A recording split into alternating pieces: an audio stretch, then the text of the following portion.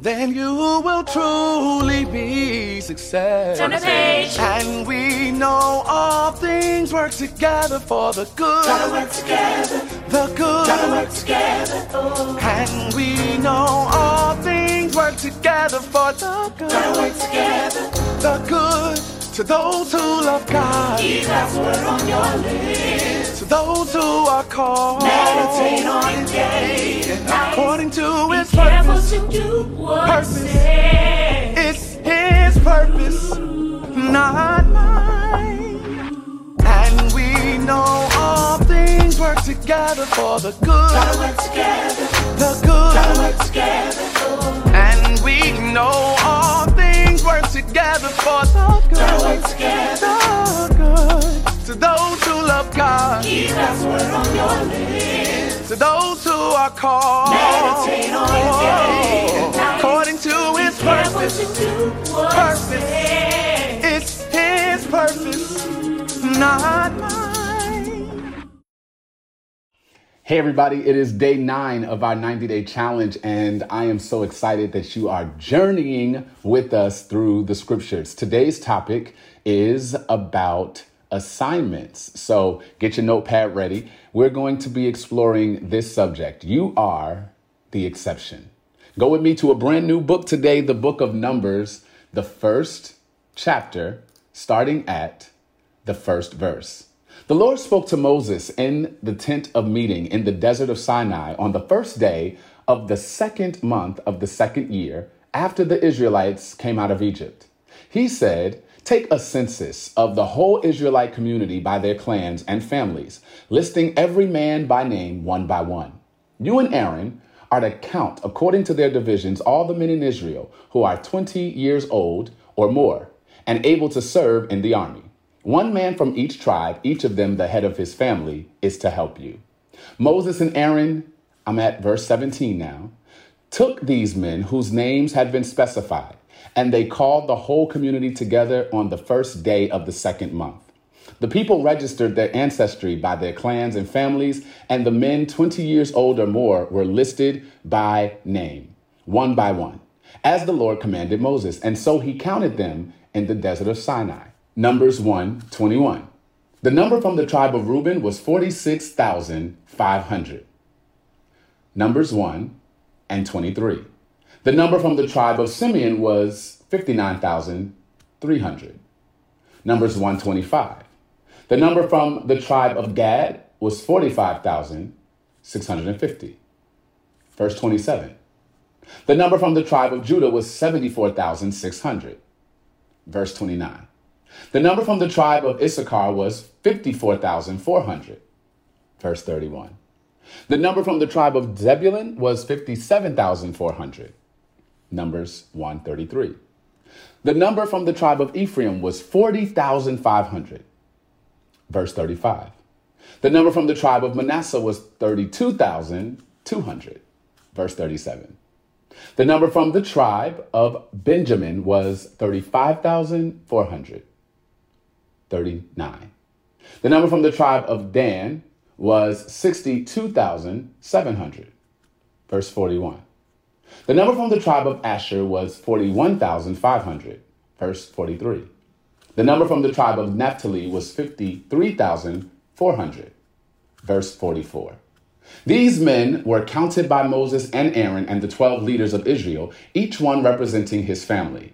All the Israelites 20 years old or more who were able to serve in Israel's army were counted according to their families. The total number was 603,550. The ancestral tribe of the Levites, however, was not counted along with the others. The Lord had said to Moses, "You must not count the tribe of Levi or include them in the census or the other Israelites. Instead, appoint the Levites to be in charge of the tabernacle of the covenant law, over all its furnishings and everything belonging to it. They are to carry the tabernacle and all its furnishings. They are to take care of it and encamp around it. Whenever the tabernacle is to move, the Levites are to take it down, and whenever the tabernacle is to be set up, the Levites shall do it. Anyone else who approaches it is to be put to death. The Israelites are to set up their tents by divisions, each of them in their own camp under their standard. The Levites, however, are to set up their tents around the tabernacle of the covenant law so that my wrath will not fall on the Israelite community. The Levites are to be responsible for the care of the tabernacle of the covenant law. Verse 54, the Israelites did all this just as the Lord commanded Moses.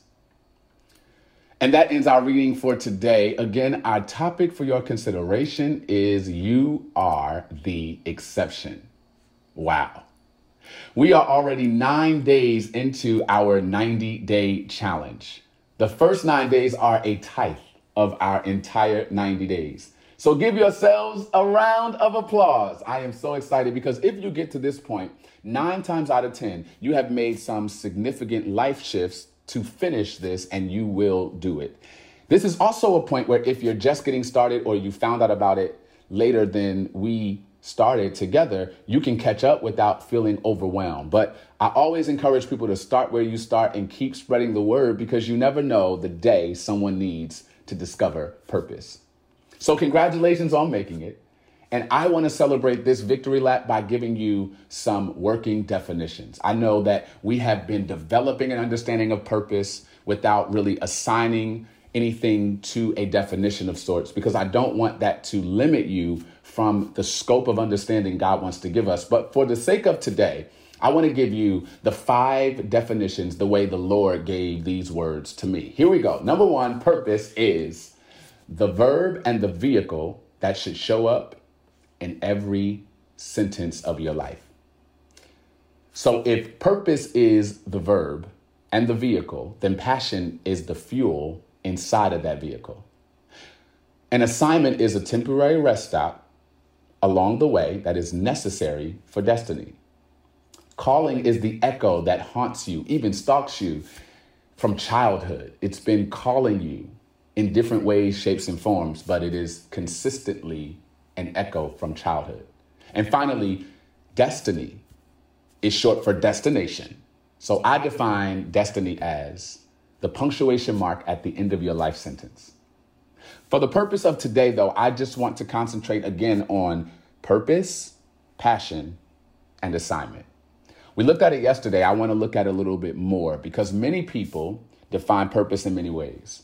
I define it as a verb or vehicle that should show up in every sentence of your life because I wholeheartedly believe that God gives all of us a verb. Some of us have 2, some of us maybe 3, but that verb gives life to dead things.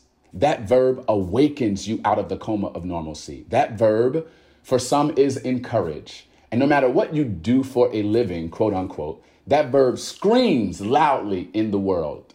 So when you show up, encouragement enters the room. For another, that verb might be evangelize. You cannot help it. I don't care if you serve in the church or you serve somewhere else. You're always finding opportunities to share the gospel of Jesus Christ and the good news. For another, your verb may be counsel. For another, your verb is protect. And for me, God clearly told me in college that his purpose for me is to invoke the people of God into a true worship experience. My verb is invoke. Another verb I believe I have is bridge. All throughout my life, I think it could be because I'm a middle child, but I've served God and used my gifts, my experiences, and my presence to bridge the old with the new, to bridge the sacred with the secular, to bridge the Pentecostal with the Presbyterian. I am a bridge.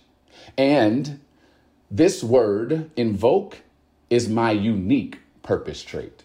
I didn't even know what the word invoke meant when I was in prayer as a freshman in college after leaving Ty Tribbett's concert, and he wrote these purpose declarations that he encouraged everybody at the concert to also write, where every day you would wake up sort of claiming your morning, rehearsing your calling, and walking out into the world with clarity. And as he began to challenge us to have a daily declaration, as I prayed for the word that best described what I was called to do, the Lord whispered this word, invoke.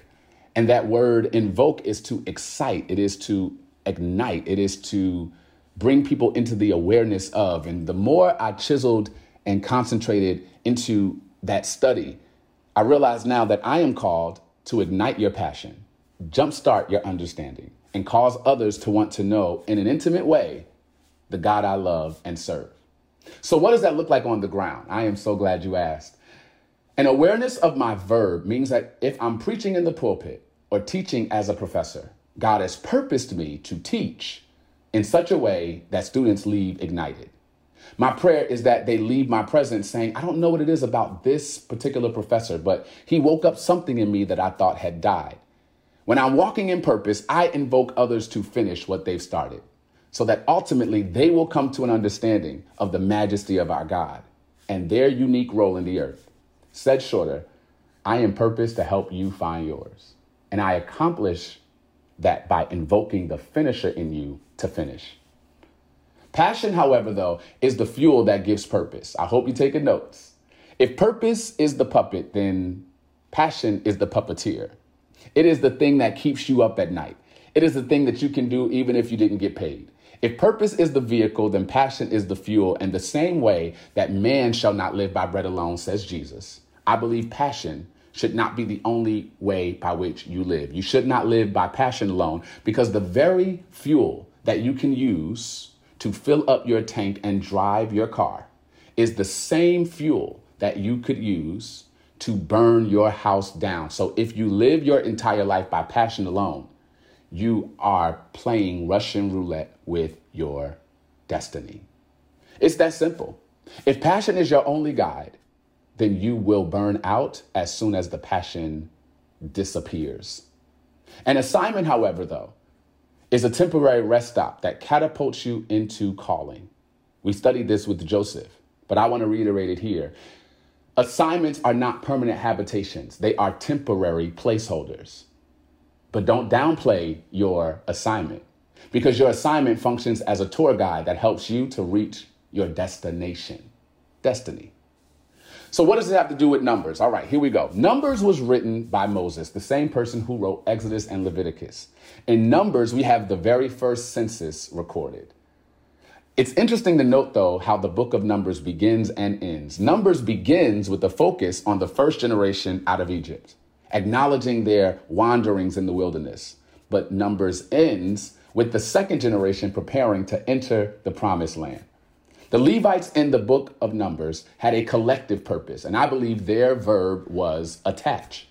In Hebrew, the name Levi is translated attached or joined. The Levites were attached to God, so much so that they could not own property or land. Their tribe was the only tribe out of 12 that was prohibited from buying land or owning property. Their assignment, the tabernacle. Their home was surrounding the tabernacle, which put them literally between God and the people. Their passion was God. They didn't directly report to Moses. No, they reported to God. Levites skipped the middleman. No one voted them in. No one voted them out. Instead, God appointed the Levites to be custodians of the tabernacle. Now, what do modern custodians do, even in America? They set up and break down. They make sure the room where the teachers have to teach and the students have to learn is clean and properly sanitized. They, custodians, are the first to get to work and the last to leave. They have the keys to every room because it is their responsibility to open up and close the facility. They're custodians. So if an event is happening, the custodian sets up the chairs and the tables. The custodian, if something is spilled, is called to go into the maintenance room and clean it up. Most Americans, however, we confuse purpose with performance. We confuse purpose with position. Most American Christians assume that biblical Levites were somewhere singing Tasha Cobbs, somewhere singing Hillsong, somewhere playing a B3 Hammond organ in the wilderness and dancing barefoot during Moses' sermons. But those are not accurate depictions of biblical Levites. Be clear about your assignment, not by pop culture, but by scripture. Levites were in charge of the tabernacle. They spent their days making sure the covenant law between God and the Israelites was always clean. They were passionate about public worship and acceptable sacrifice.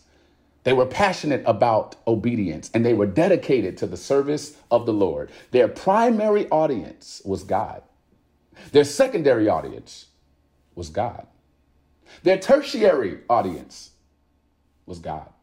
Their to-do list was God's agenda. Their calling expressed itself in a multiplicity of ways. Some musicians, some gatekeepers, some guardians, some temple officials, some judges, some craftsmen, but most of all, they were attached to God. That was their singular, synonymous experience. In a word, they were the exception. Remember, the difference between an assignment and purpose, y'all finish it. Purpose does not have a deadline. Assignment does. So imagine if the Levites were not clear about their assignment. They would have put in a bid for land at the monthly auction, unaware of their unique difference. Imagine if the Levites were not really clear about their assignment. The way the Israelites entered into Numbers was very much also contained and managed because the Levites were clear. If I don't do my job, they can't exit the wilderness. Are you clear about your role in the kingdom of God? I beg you to get clarity. I beg you to make this your prayer. Lord, make me clear before I make a mistake. If not, an earthly king will try to keep you longer than you're supposed to stay. It's temporary. If not, an annoying supervisor will try to make you do their job. Don't make it happen. Get clear about your assignment. I know it's a lot, and I know I've said a lot, but I said all of that to say, like the Levites, you are an exception to the rule. You are an exception, though, for a purpose. You aren't just the exception. You're not just different. You're not just an anomaly for the sake of being different. No, God gave you a specific assignment, which is why he made you the exception. Don't worship your difference. Just walk in his purpose. So, what is your purpose project today? I want you to list all the things that make you different. List as many differences that you can think of. What makes you unique in your family makeup? What makes you unique at work? What is your most unique personality trait? What is your most unique physical trait? If you have trouble answering these questions, ask a trusted friend. Then jot down all of the differences and analyze these differences in conversation with your goals.